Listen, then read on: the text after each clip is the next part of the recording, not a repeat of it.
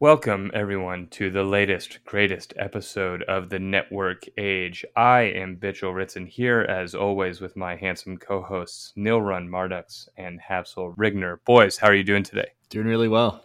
Doing well, thanks. Yes, and we are slated to be joined by an even more handsome, talented man than us, as difficult as it is to believe.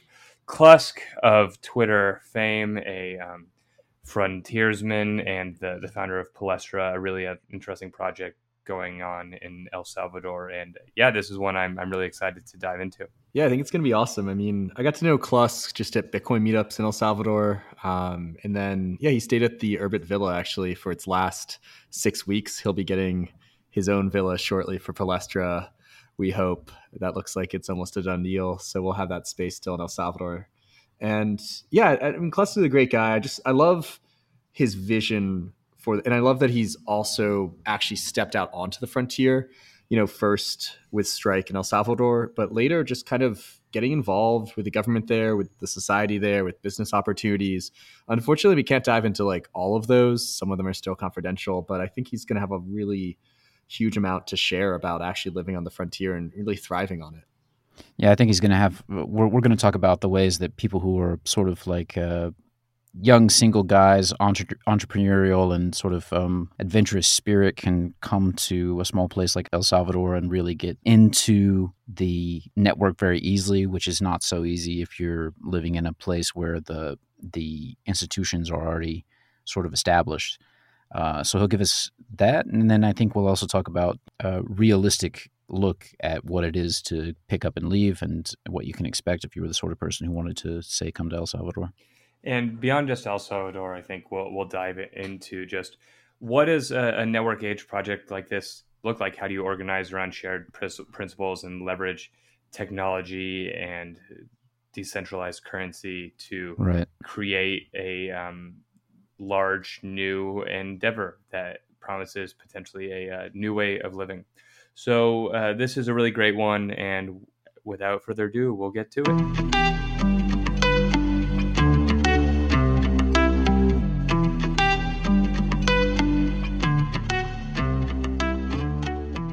Welcome back to the Network Age. I am here with our extremely exciting guest of Twitter fame, Clusk, who is a Network Age frontiersman and El Salvador explorer, a technologist, and the co-founder of Palestra. And we're really excited to have him on today. Clusk, thank you so much for joining us.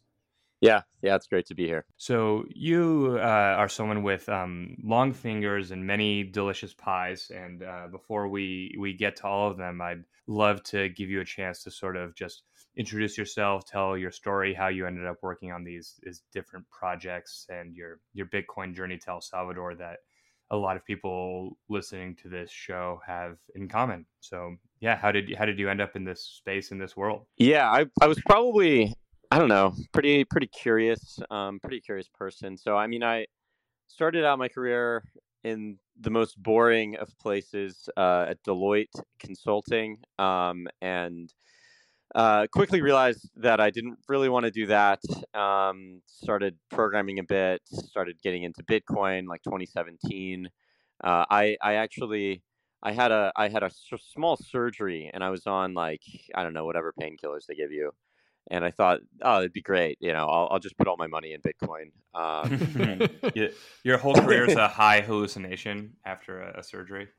Yeah, I don't know. It was 2017. It was a fun, it was a fun little time. It was like August. Caught it, toward the beginning of that, and then kind of got into that world. Was kind of just a lurker on different Twitter, like forums, Bitcoin Talk, whatever. And then a few years past, pandemic, inside investing, whatever, crypto, Bitcoin, whatever. Then was like, yeah, maybe I'll just go work in this. Kind of sick of the old world. So then I got a job as a software engineer at Strike, Bitcoin company, payments company, exchange. Worked there for a bit, and then I'd like been kind of moving around the country. I lived in Los Angeles, lived in DC, so then kind of moved down to Florida, where I'm from originally. And then it was like home, and I was like, kind of bored. Went to the Bitcoin conference in April in Miami last, like, 2022, and then it was like, oh, I'll take a 2-week trip to El Salvador, see what it's like. Maybe, learned a bit of Spanish, lived in Spain for a bit. It was like, okay, this seems like, it could be okay. Now I've pretty much been living here for over a year, and working on different stuff. It's almost starting to detach from Bitcoin, although definitely in that sphere still, and kind of working alongside some of those people. So, you showed up and drank the Kool-Aid and decided to stay. So I'm curious, what about that move really took hold of you? Was it, is it lifestyle stuff? Is it values things? What has really persuaded you that uprooting your old world life was the way to go, and why you needed to pursue this new way of being? Yeah, well, I mean, Universal Basic Latina GF. Sure, yeah, everyone gets one, right? The first one's, yeah. That's what Universal is. So you get one.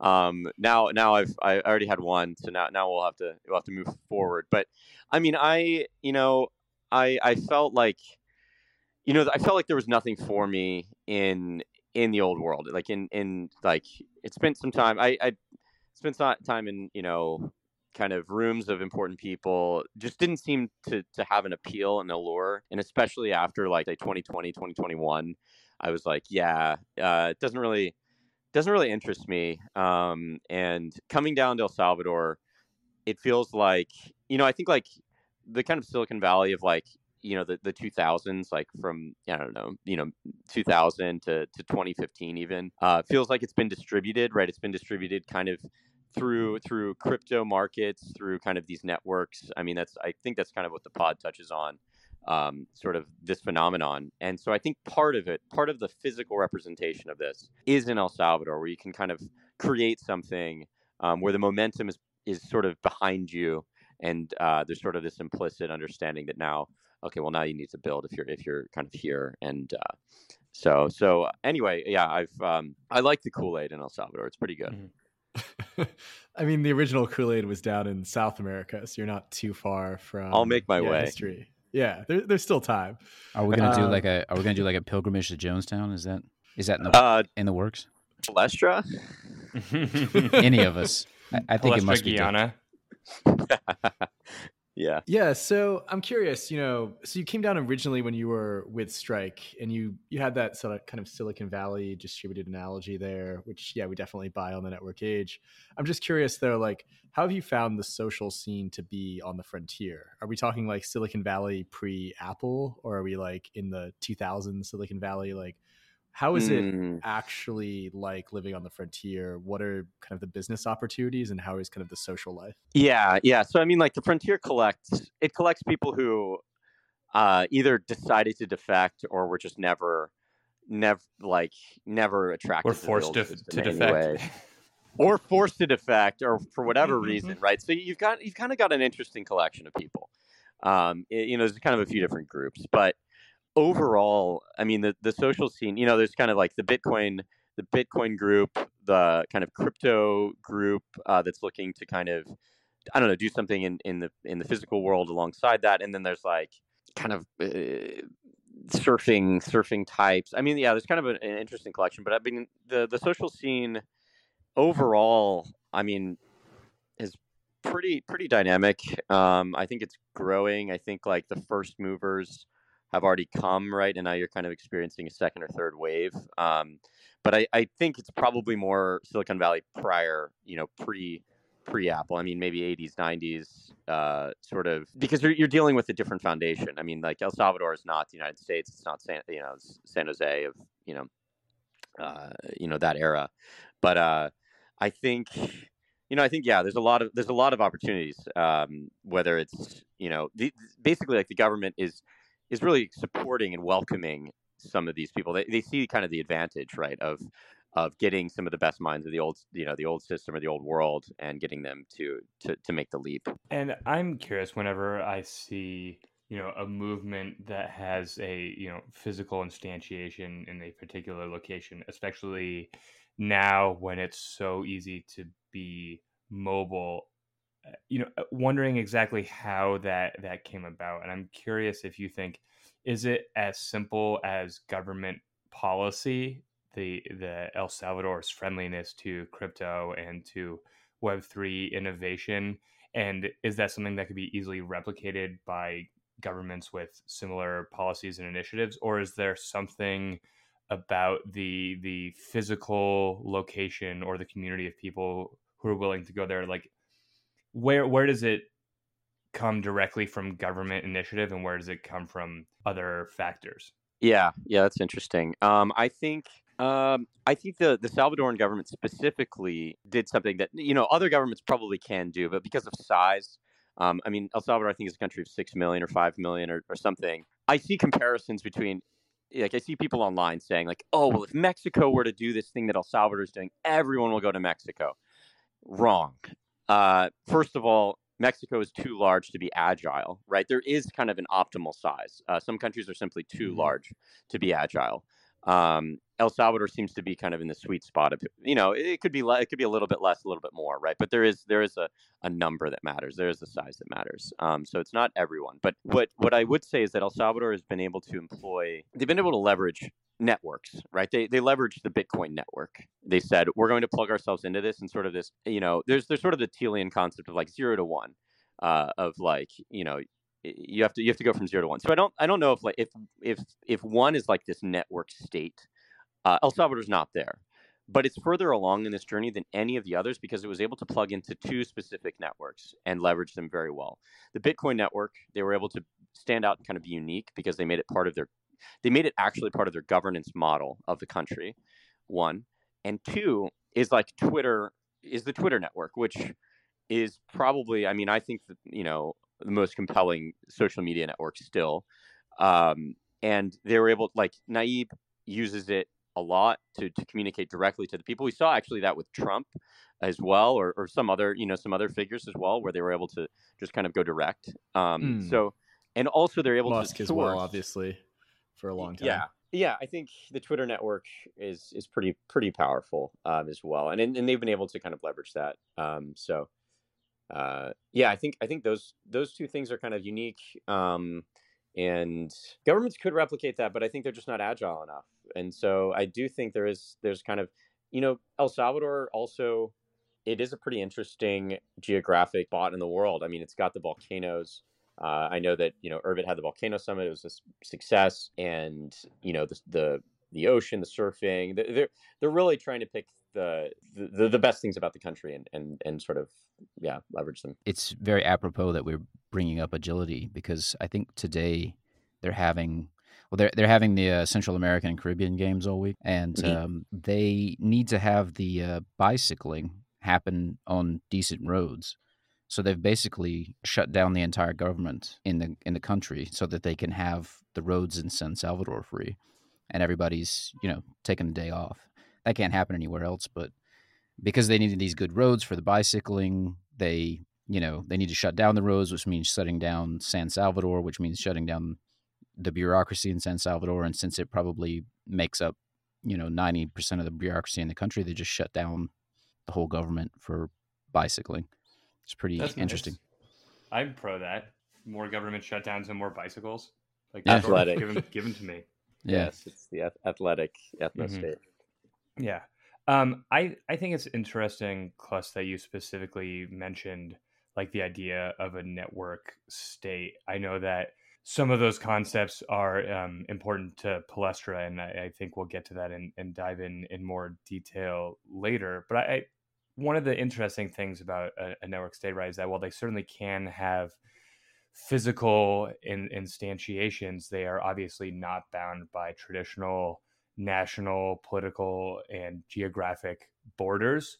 So I find it interesting that despite some of this project nominally being tied to network connectivity and resources that are accessible to anyone with the correct internet speed anywhere in the world, there still seems to be some sort of physical component that is difficult to replicate purely through online activity.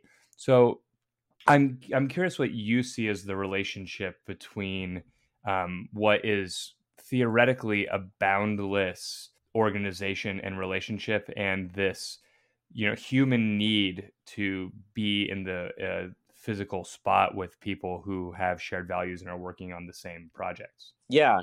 So I think like both of these things, yeah, they're kind of in, kind of compare, right? You've got the physical and you've got the digital, and they're both meant to feed each other, right? The physical is actually more literal, right? Where, you've got the land, you've got food, you've got sort of social connection, which is also feeding a part of your mind. You have energy, right, that you're consuming. Especially, if you're a Peter, you're consuming more energy and you're becoming more powerful by the day. And then you have the digital, which are actually feeding some of the goals we have to kind of improve connection across, so improving connection, right, improving like social ties across borders, long distance, also working to build technology solutions. You can work with like crypto AI, these types of things, right? So, and these kind of feed into each other. So I think that's kind of how I view it, right? One is pushing the other. It's sort of more like a cycle as opposed to, two ends of a spectrum. So that's, yeah. I mean, in short, that's kind of my perspective on it. And has being there, it seems like being there has really accelerated the pace of the projects that you're working on. Yeah, without a doubt. Like things here are moving really quickly. It's like every day I'm thinking like I actually need to focus because there's just so many different things. But there's massive alpha in being in a place where the government and the people around you are kind of aligned and you're all kind of focused. You actually don't need that many people. I think there's a kind of a fallacy where like I need like thousands of people. I need 10,000 people or whatever the number is, right? You kind of don't. You just kind of need alignment is really the powerful element. Mm-hmm. So maybe this is a good opportunity to dive into a couple of your projects. I know you're the co-founder of Palestra, as we mentioned, and ChatNet. What is taking up most of your attention right now? Yeah, so I've been focused on, so actually, so kind of going back a little. So my when I left Strike, that was in January, um, and I was thinking, well, I say left. We'll just say it. I was laid off from Strike. So Let's go. They kind of had a large, they had a large kind of layoff. It's kind of public. So I was laid off, and I was living in El Salvador. It was January 11th, and I was like, okay, like, well, what do I do? Well, it's pretty cheap to like live here, right? So I could, I could stay around. But I was like, I had this feeling. I was like, okay, I'm here. There's not too many other people doing the same thing, sort of positioned in the same way. So I'll just kind of hang around a little bit. Like, we'll see. Hit up John Smith from ChadNet. We started working on some stuff, kind of pushing that project along. And I was just thinking about like, these kind of, there have been some city projects or some of these attempts to build, charter cities and these things with a lot of well-intentioned, really intelligent people contributing to them. But there was something about El Salvador that's sort of a different dimension on this. The government, as I kind of hinted at, has already moved. If the end goal is like this one where you have this network state where everything kind of the digital is feeding the physical, and you're really kind of aligned, with that whole kind of stack, then El Salvador's further along in the journey than anyone else, and they're amenable to it. They're supporting. You don't have to go to a government that's agnostic or hostile, and try to build something. I mean, they're basically sending out a signal when they say, yeah, Bitcoin's a currency here. Bitcoin is legal tender. I mean, it's not, adoption rate's not 100%. But it's further along than anywhere else, right? To the critics. So yeah, I mean, that was one of the things that made me think, okay, if you're going to build something here, if you're going to build a town, a village, whatever you kind of want to label it as, El Salvador is really the only place that you can do that. Yeah, and can you dive into, you were laid off from Strike. Like, how did you get involved? We can't touch on a lot of the kind of really exciting, interesting stuff, but how did you kind of get access to these opportunities? Because some people look at the frontier and they're like, all right, there's not many other people here. But from knowing you, it seems like your experience was like, okay, there's not many people here. I can get access to these opportunities now. I can get looped Mm-hmm. in at levels that wouldn't be possible before. So can you kind of talk about like why you should kind of go, like what's been your experience in going early, like being early to this? Like, do you think it's kind of contrasting that with Deloitte, which is more of a extremely established company? Like, how has the contrast been? What are the opportunities like when you are early? Yeah. So the opportunity, yeah. So like you're able to insert yourself at a layer that's not possible in other sort of developed entrenched structures, right? So that's like point number one. But I think like so I mean, Twitter is pretty powerful. It's pretty crazy to think of the reach. I mean, I do not have a large account by really most standards. I think I have 5,000 followers or something now. Not, it's not really a lot, but if it's reaching the right people, really, that's kind of what matters. So I think, I was able to kind of get different opportunities, make connections, whether it's for Palestra or here in El Salvador with certain influential people. Kind of using the Twitter network and leveraging that as a resource, right? Both for finding new opportunities and also like connecting connecting with contemporaries or kind of peers in this circle and sphere. Mm. And so you're finding that just through Twitter connections, like powerful people in a country like El Salvador, they're on Twitter a lot, it seems. I think yeah, yeah. There's some people here. I think especially when you kind of get to that. I think like crypto is unique in this way because there's sort of an implicit governance element to it, that there aren't like it's more multidimensional than other communities. So I think like government people are interested. They sort of view crypto as one of the last meritocracies, right? So you kind of actually like Twitter posting is one of the final art forms. That's like actually like the best artists of our days are making like insane Hyperborean edits and like Giga Chat monologues, and so like there's a meritocracy to it, and I think that's yeah, that's understood whether it's in El Salvador or some other probably other governments as well. You mentioned network states, Balaji's idea, and you Mhm. mentioned charter cities. Let's talk about Palestra. Like, is Palestra's goal, how is it distinct from those other projects? I don't know. Praxis is trying to build a city. Balaji, I'm actually not even positive what his sort of concrete current step is. You probably know better than me. But I'm kind of curious, how does Palestra contrast with these earlier projects and how is it unique? Yeah, I think. Well, just focusing on Palestra, I think our goal is really to lean into El Salvador, and really like ride the wave that El Salvador has. So the place definitely is it's definitely important. I think if you go to if you're looking to build something in a country that's in the European Union, you have to deal with the European Union's stipulations and I mean, that's harder than even the United States in many ways, right? So I think just the likelihood of getting any sort of sovereign territory or semi-sovereign or however you kind of want to measure this, how measure that, like it's so unlikely. And in that process, you know, you kind of have to respect the government or whomever you're pairing with, right? And I don't know. Mm. Personally, I have you know just such high respect for kind of the success that the government in El Salvador has had. So um, I think that's sort of a big thing.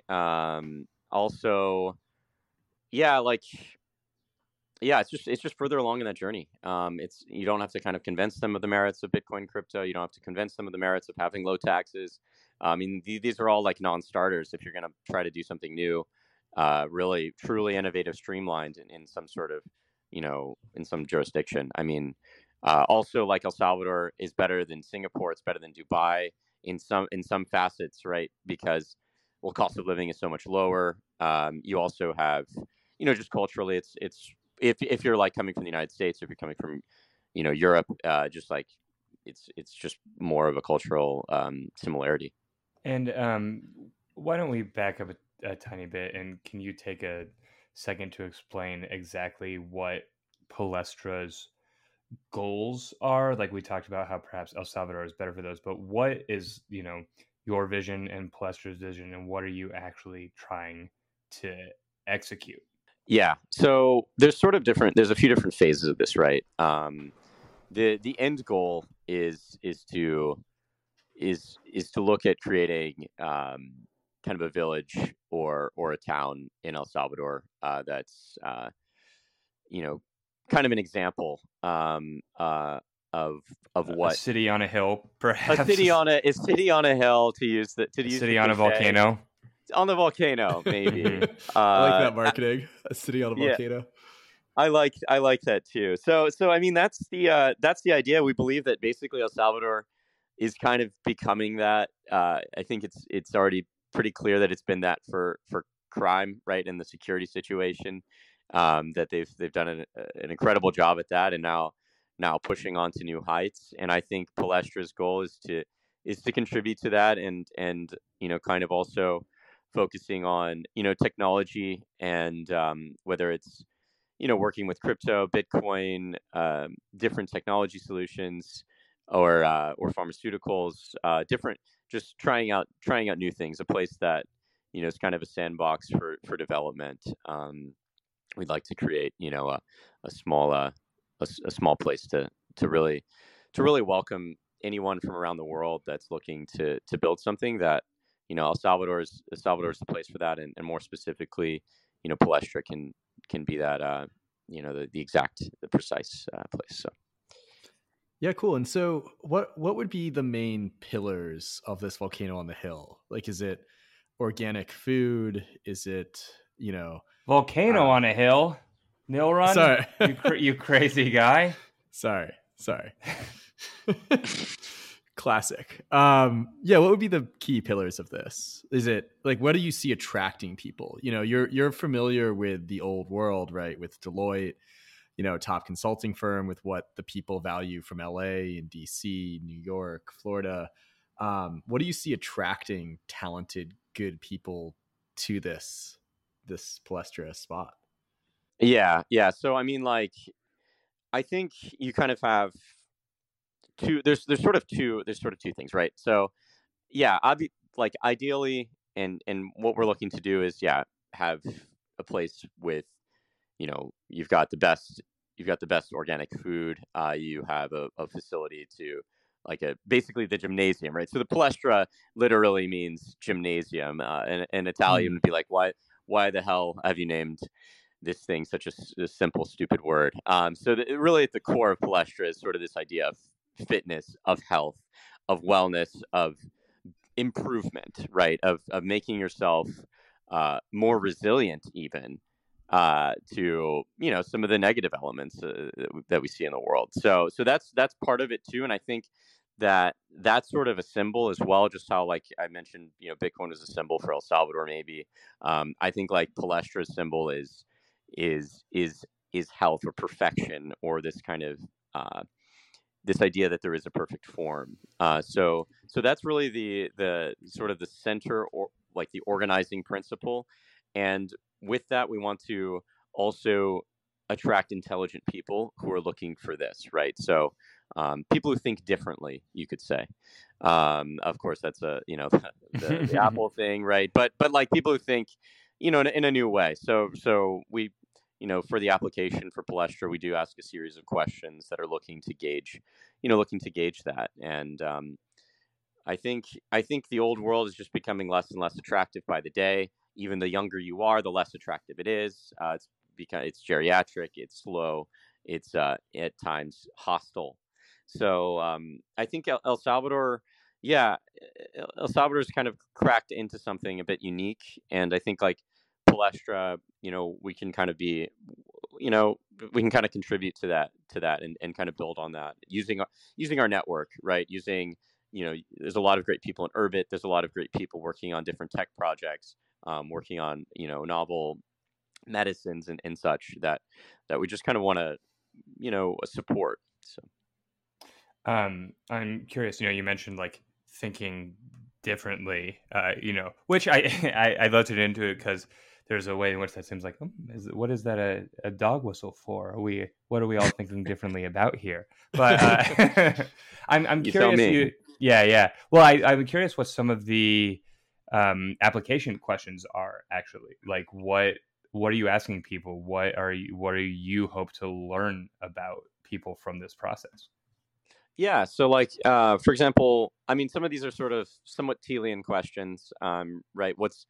There's the classic one that's actually just lifted from him, right? Where it's what's something that you believe that most people don't like, that no one else believes, right? That's like the classic one. But there's also give an example of a time that you've hacked a non-technical system.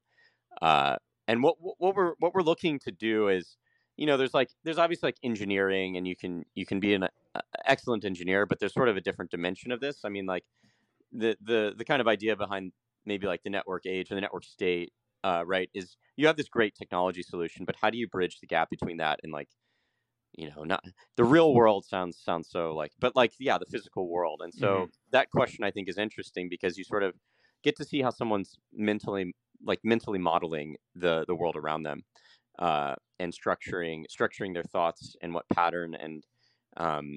And I like that question.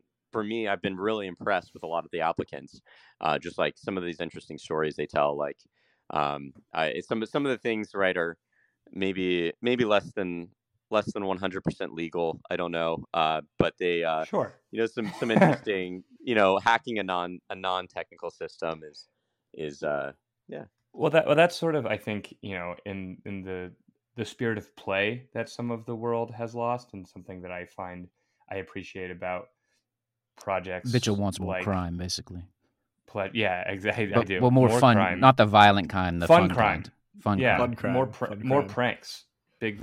More whimsy. Well, yes. Well, I mean, that's where hacking sort of comes from originally, in the original sense of, like, like the MIT physical hackers, like breaking into buildings and putting cars on roofs and things. And I think there is something about the right project, the right thing, that shows both a healthy skepticism of certain rules and introducing creativity to make something that can either improve your life or bring delight.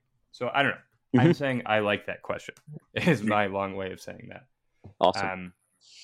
I had a sort of question. The perfect form thing that you said is interesting to me because, at least publicly, there are times that it feels to me like Palestra is, maybe more than anything else, an aesthetic project. It, like, that's a lot of what, like, the Twitter is about, and to some degree your Twitter. The main difference being that you like to post pictures of topless women, and Palestra likes to post pictures of topless men. Absolutely.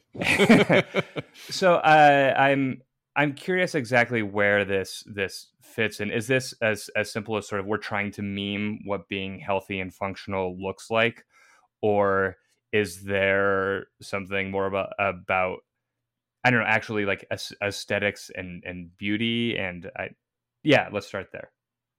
Sure. Yeah. No, I mean, like, the power of the meme, I mean, is certainly important.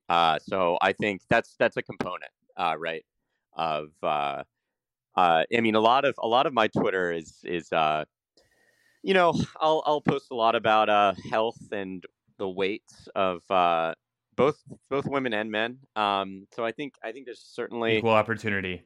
absolutely right. So I think we've got, there's definitely a health crisis in the United States and probably across the world, for a variety of reasons. But I mean, Palestra itself, right? We kind of view, like, we're not just accepting, like, Polish bodybuilders. We're not like that are in perfect form, right? It's more the ideal of we need everyone to be pointing up, right? We need everyone to be kind of focused on becoming fully erect. Specifically for you, Hapsel, yes. And this is the difference of, Palestra.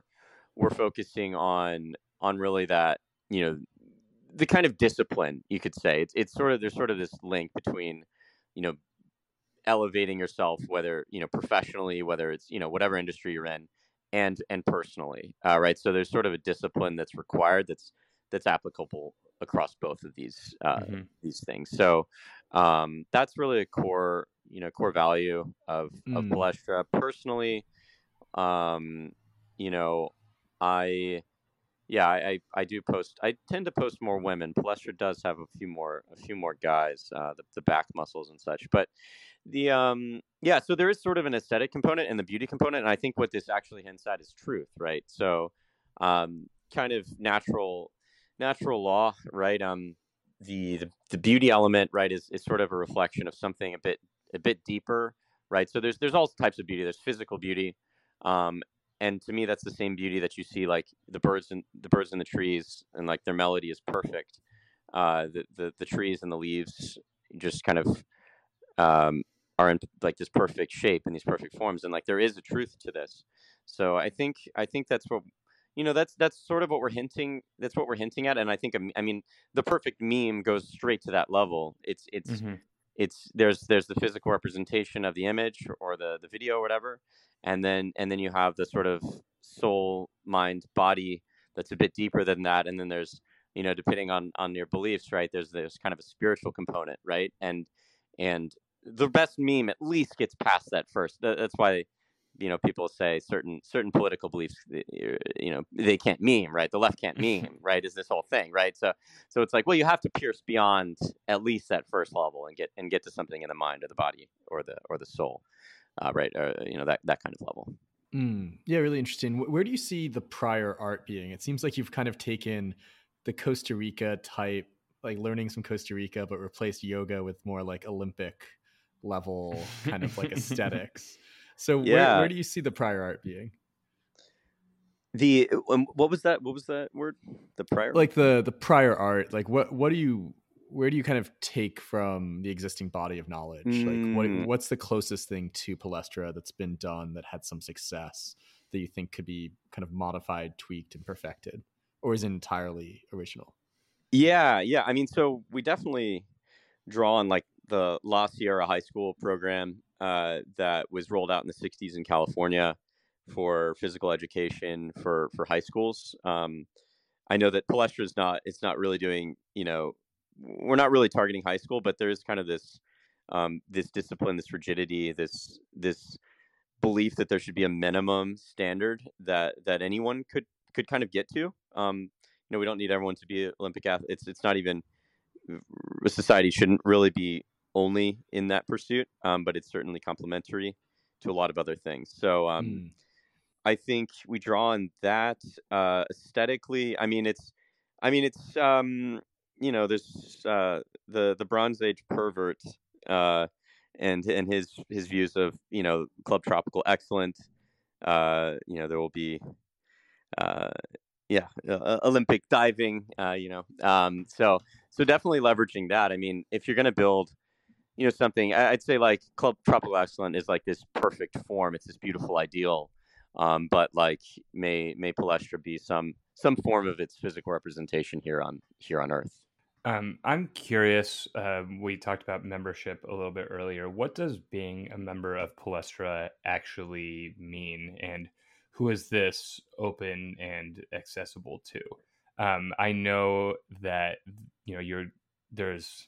you've talked about the support of the El Salvadoran government for this type of project and this type of innovation, and so I'm also curious: are most of the people who are applying to be members or interacting with Palestra, like, are they, other well-off, rich Western, old worlders that are coming to seek this new city on a volcano, or is there also some deeper interaction with the local El Salvadoran community, or somewhere in between? Yeah, so there's definitely some. There's definitely some from the outside. I'd say that, a lot of people kind of, just because of networks and how networks work, right? If myself and my co-founder are the kind of origin of it, it's going to branch out kind of from us into kind of first in our world, in our communities. And so I come from the Bitcoin world, crypto world, El Salvador, and so a lot of the people are kind of somewhat like me as far as characteristics, right? But the more time I'm in El Salvador, I suppose the more Salvadoran I become. So more, I don't know. I'm like transmogrifying. I'm a little tanner than normal anyway, but it's I think there's definitely there's a growing kind of Salvadoran component as what we're seeing in the applications. So that's definitely welcome and something that we want to grow. And just to follow up, what does it mean to be a member of Palestra? What does it give you access to, and what are the responsibilities, if there are any? Yeah, so we're still kind of working out some of the details of that. But I would say, right now, Palestra's community, it's kind of a network of kind of interesting people. We're kind of looking at sharing ideas, but I think more detail to come in the near future. Hopefully, hopefully We'll around. invite you back onto the pod, the return debut. Love that. Yeah. Yeah, but in terms of the summit, you have that coming up fairly soon. I think by the time this releases, we're probably already, about a month away from the summit. So can you talk about the summit? I think it's pretty interesting. I don't want to go too much back to like prior projects, but like, I don't know, with Praxis, all they did was throw parties in New York, which, is a noble pursuit itself. But many have attempted.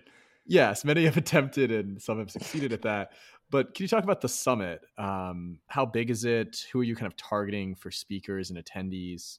And how do you see the summit kind of complementing things that are happening in group chats on Twitter? Yeah, that's an interesting last point, especially. So I can't share a ton of stuff, like everything, but what I can say is, we're targeting, I think we'll be somewhere between 50, 60, 75 people, attendees in total.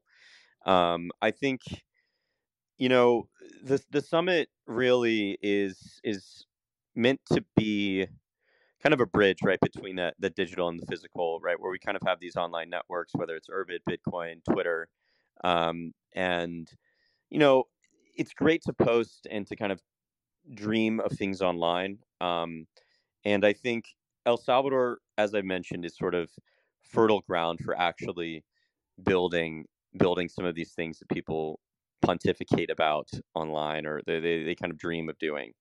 And I think Palestra can be sort of a funnel for the summit specifically can be a funnel for some of those dreams and goals and ideas into the real world, whether it's through the relationships made or kind of the ideas that are shared, and kind of the businesses or other things that can kind of form as a result or projects. So I'd say that's one of the primary goals of the summit. As far as the attendees, we have decent Urbit contingent that's shaping up, but in addition to that, uh, some kind of online Twitter people, whether it's in the health space, governance space, tech, kind of cutting across all of these, but with that sort of network, network state, relationship. So, what else? We have the Peters. We've got some like health.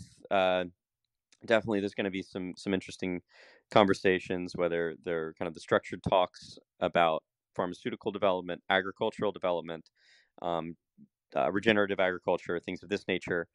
So we're going to be talking about a lot of the things that we would like to see. I think the theme is basically, we'd like to see these things in our home country, whether you're coming from abroad, or whatnot. You'd like to see some new ideas being tried out, and so I think this is sort of the place to do it. It sounds like you can't go into, say, the speaker list, but can you give us? You named a few things like pharmaceuticals, but can you give us like a sort of a rundown of the sort of topics that people would expect to see, and then maybe some of the activities that are going to happen?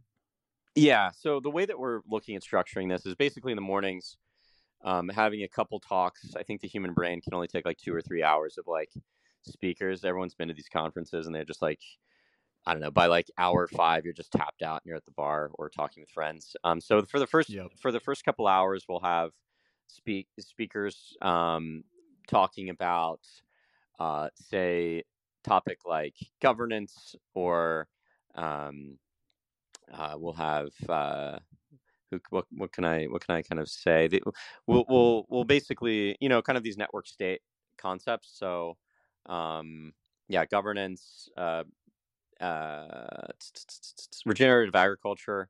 So we'll have a talk on that. Like if someone were to say, here's the keys to my Ministry of Agriculture, say, what can you do? Try your best, right? This is hypothetical, right? Close it all down. It's creating too much CO2. It's just an easy answer. Yeah, the nitrogen. Sorry, Dutch farmers, it's Sorry, over. It's over. So so like what would we try out differently? And I think like that, we've got agriculture, we've got what else do we have? We have actually a documentary being shown, some kind of pretty interesting topic. I know when you say the word documentary, people are like, oh no. I love Citizen 4. It's amazing. But so in the morning, so like, yeah, there'll be kind of a couple talks, right? But they'll be interesting. And then in the afternoon, we're going to have several different kind of excursions, events, trip to the waterfall. There's going to be surfing. There's so at the place there's a jungle gym. There's a gym on the beach, Nice. in the sand, with weights, that you can. There's surf, like, people are going to be able to, if they want to surf. We have like a ton of surfboards. If they want to camp on the beach, you can camp on the beach. We're going to barbecue in the evenings. Pig on a spit. Have steaks. Horses. Some horses. We will have horses. Yeah. I would. Yeah, I think I'll have to ask for permission of like. If there will be nude horseback riding, I don't know. That we'll have to see. But I want to keep it. We'll see. We'll see. You can pull a Lady Godiva through Yeah. some eastern Salvadoran city and freak out the We need to have Catholics. fire. I don't know, a little more fire than what I've already got. So we'll have some more fire. I assume there will be some sort of BJJ tournament as well that the rest of the attendees can be betting on. I'll throw my money in. Yeah. So there will also be, I believe, a poker, some sort of poker tournament. Select attendees. What else do we have? Yeah. I think we'll have some music in the evening, and we'll see where it goes from there. But it'll be pretty interesting. I think it'll be a good Any time, sacrifices? Volcano sacrifices? Can we make it happen? We'll take that offline, but maybe put it on the list for consideration. And so, that's awesome. So beach, El Salvador, not that far from airport. Nice. Can you mention the dates? Is that public? Yeah. So that's it's August 17th to the 20th. Kind of probably a welcome dinner on the 17th, and then 18th, 19th, and then 20th. Okay. I'm curious, like, how many spots are still open? It's a pretty exclusive event, pretty small crowd, relatively similar crowd to like what we had at Volcano Summit. We had 80 there. How many more tickets are you looking to fill up? How many spaces are still available? It's for the right people. There's I'd say there's probably 10, 15, 20 more. So we're pretty close. If we were to run it tomorrow, I'd be happy with the amount, but there's a little more space, but not too much. Great. And in terms of like where can people, do they have to apply for tickets, or like where can they get more information if they want to buy a ticket? I would say DM 2 citizenships, and we'll on Twitter.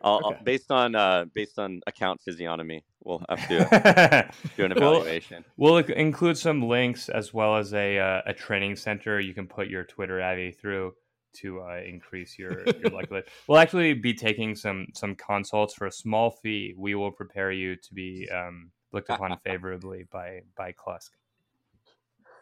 Phenomenal. Yeah. And so, this summit is like the first major event being put on by Palestra. There are going to be a lot of really excellent names speaking and attending, and it looks like it's going to be a big success. But what, what next? What, you put on this event, it's a few days of an interesting project, but that does not a powerful and successful Plester make. So how do you plan to take the energy that you're generating from this and channel it into future projects and initiatives?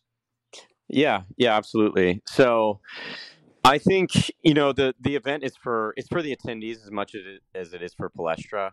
So I think there's a lot of relationships that'll be made, formed from that. So as far as Palestra is concerned, I mean, our goal is to build in El Salvador, to build something real, to build something excellent. And so I think from that, then we kind of begin working on that. We're also going to release, kind of for our members specifically, uh, nutrition and fitness initiatives, or kind of resources for members.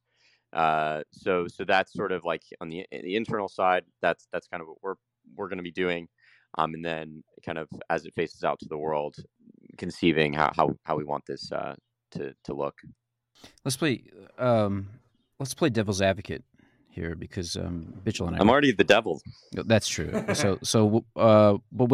what's the devil's devil? The devil to the devil. We're going to advocate for him for a second, because Bitchel and I were talking about this yesterday offline.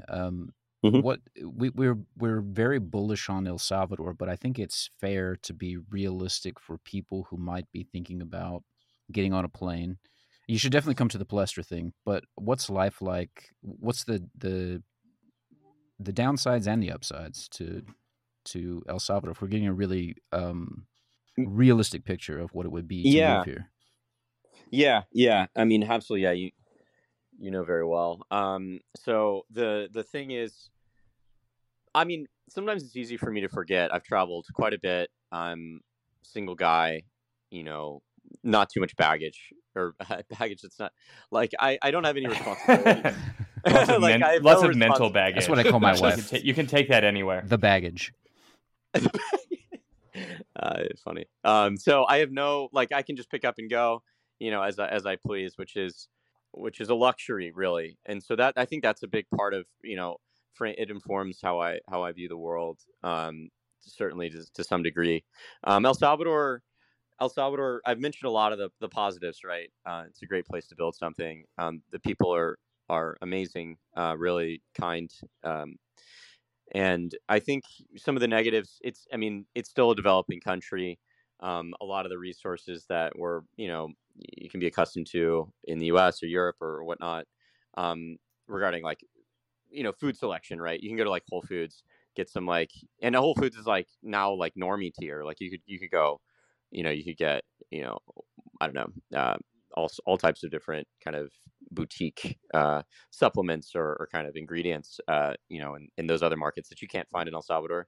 I think that's a challenge, but it's also a challenge that's can be resolved, right? And it's up to people who want to fix that, to kind of contribute, right? I'm going to be launching a small raw milk label at the summit. So there's something. So but there's a lot of things. You heard it here first, people. Yes, the milk alpha is here.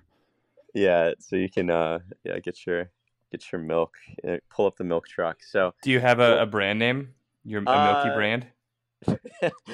I'll that'll come out. Proprietary. Yeah, well, you'll get to try some.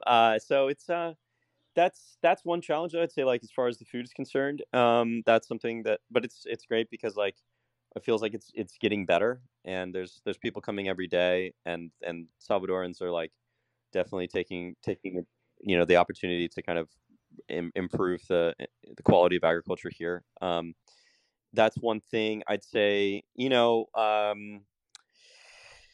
Little things like the roads are still getting better, and Nightlife, there's not too many options, right? If that's something that's interesting, but it's also like all of these things are also, I know it's such a cliche, like they're also positives, but it's kind of great because San Salvador specifically still feels like a small town. Yeah. Like you can run into, like I like running into the people I know here.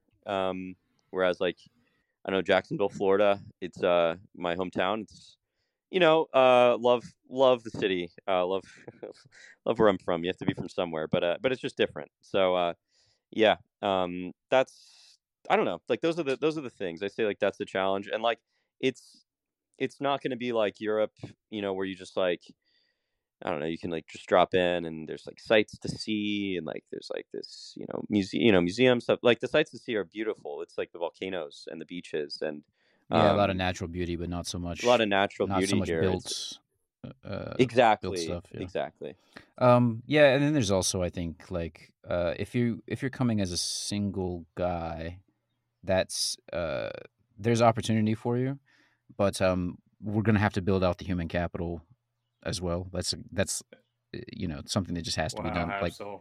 what, man? Wow. No, I mean, the Salvadorans are wonderful, but I'm saying if you're trying to find, if you're trying to start a family here, I think that women are going to follow money, so it's going to be something that has to be either you import your own, or the well, a lot more options come as the country develops. I'll tweet my address to the e-girls in our network. Mhm. Um, Of which 95% of Network Age listeners are e-girl smoke shows, so this should be easy to do for you. uh, my eyes have been open this entire pod, but now they're closed, and I'm just dreaming. I just laid back slightly. Yeah. I think with respect to the El Salvador stuff, do you, as someone who did physically relocate, Mhm. in part to be able to pursue these various goals, how do you think that someone who is their physical mobility is limited? I mean, just with respect to moving in and around the country, like how can someone like that participate in this project or these goals or in the network age? Yeah, so I think going back to how El Salvador leverages the Bitcoin network and the Twitter network, right? It's also fed by those networks. So it's sort of cyclical, right? And so by participating, and I say Bitcoin, crypto in general, basically by participating in those networks, you're basically promoting, El Salvador, and in this sense, right? There's like a lot of, I think in this sphere, I'm kind of talking to the listeners of Network Age, where like that's one way that you do it, by just keep posting, keep like keep using these networks, because they're feeding things in El Salvador. Actually, they're feeding momentum. So I don't know. That's one way. Retweet the topless women on the beach. It's not hard. Yeah.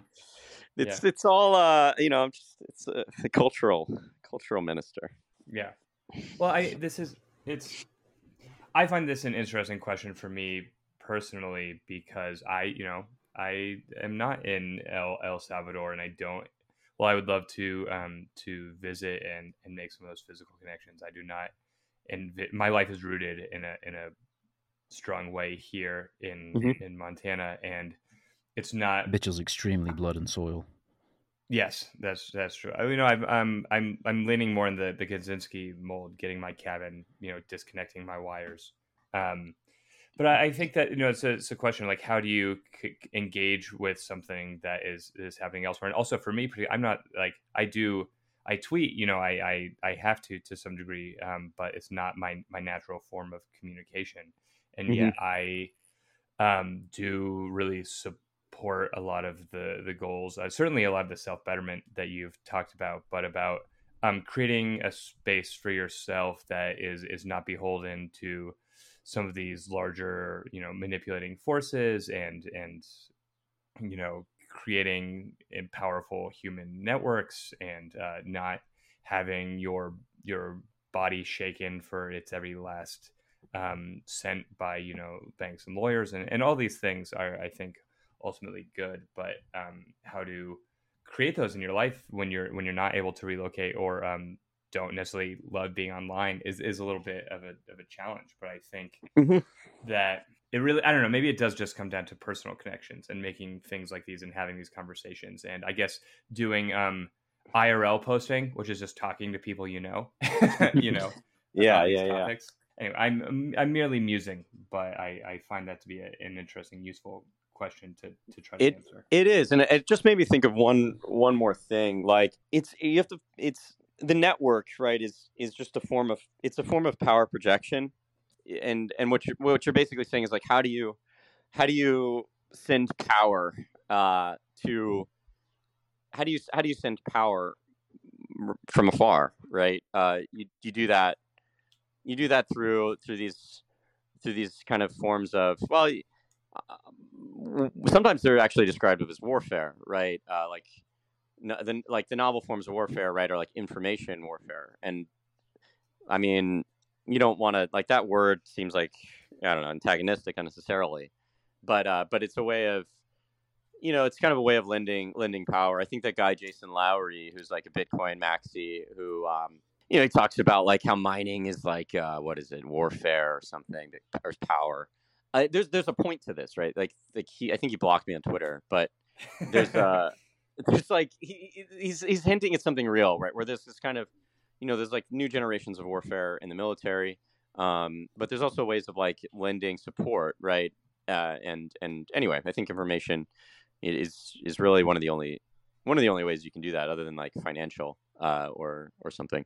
Yeah, it's fair to say that, like, if people are known to be in your network and they're posting good quality content, even if they're not in country, then that is a bonus to your online army, or whatever you want to call it. Mm-hmm. Yeah, I also think of it as like, I don't know, being an Urbiter in El Salvador. It's like the quality of the Urbit network informs how much clout I have in the country to some extent. So when I meet like a government official in El Salvador, they're like, oh, you're part of Urbit, and like, oh, this person's part of Urbit. And so the activity of the network outside of El Salvador is actually like heavily informing the experience of someone in El Salvador, which is kind of interesting. And I think the same thing could happen. Obviously, the same thing happens with Bitcoin, right? So if people love the Bitcoin community and it's like, I'm a Bitcoiner, that gives you the clout of that community, the strength of that community. It's sort of, I don't know, I was reading a history about American investment into Cuba in like 1800. It was quite interesting. I didn't realize it was so strong. And like the Americans there were kind of relying on power back home to support their operations in Cuba at a very early phase when it was still like very much up in the air. And I think there's some lessons from that, like how you survive on the frontier. You need the strength of people back in like New York, Europe, like mobsters opening casinos and stuff. One day it's going to be true that like being a member of Urbit will be seen the same way as being a member of the Roman Empire, so that if anybody like attacks you outside of the Urbit network, then they know that Urbit is going to destroy them. So you have like carte blanche to move anywhere in the world and just show your Urbit. If we get to that level, we've won, even if like it doesn't work as a computing network, Right. Yeah, that's the dream. I guess are we just talking about the building like new social clubs? Are we all Freemasons in disguise? I mean, I'm openly. Yeah, we've been open from the start. Like that was the whole point, Mitchell. Right? Haven't you seen my John D shirt? Well, I mean, this in some way is a serious question. I think that like the sort of one of the bad versions of things like this is we create just more boys clubs that don't do anything under the guise of making a difference. And I'm not saying that is that's fair of the Masons for sure.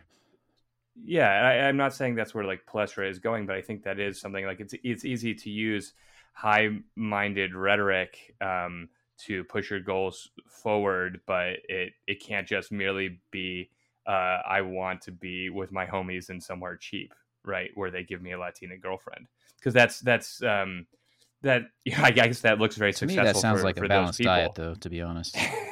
Sure, yeah. It just, I think, as with any this was something I thought when I first read Balaji's network state thing, and one reason I was skeptical of some of his ideas, and like, he sort of talked about building a little fitness fascist state, right, where they're gonna beat you if you don't do your push-ups. But like, how do you organize around a principle without corrupting that principle? And it's certain it's not easy necessarily to do that, and it's something that constantly has to be reworked to, I think, keep that from happening.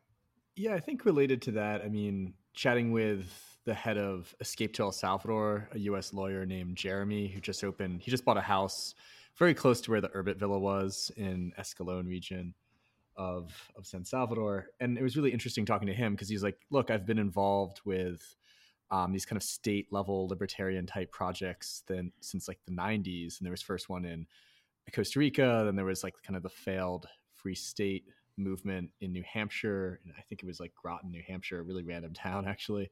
And he's like, from that experience, his focus is now he wants to get families to move, and he's trying to figure out how to solve their pain points, which he said, yeah, we're mostly around good schools, safety, and the last part, I mean, health is pretty big. That did get a lot of families to move to Costa Rica.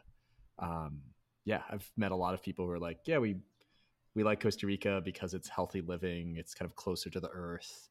So I think there are ways to avoid this kind of boy club effect. And I think that's what I look at when I kind of see the failure of Praxis. If you just are throwing parties in New York, it eventually, unless you're actually cool, unless you're like actually the kind of Greenwich Village scene, it seems to eventually kind of expire. Well, on that note, Clusk, I want to thank you for joining us here on the Network Age. This was an awesome conversation about a really promising project in a promising place, and I think that your work and Palestra's work deserves the attention of our listeners. So whether or not you are fortunate enough to attend the summit in El Salvador, make sure you pay attention and keep continuing to pursue these network age values. So thank you so much for joining us. Thank you. And to all our listeners, we will see you next time on The Network Age. For more Network Age podcast content, you can find us at Network Age Pod on Twitter. And also go give us a 5-star review on Apple Podcasts. If you leave a written review, we'll read it on air. Until next time, thanks for listening.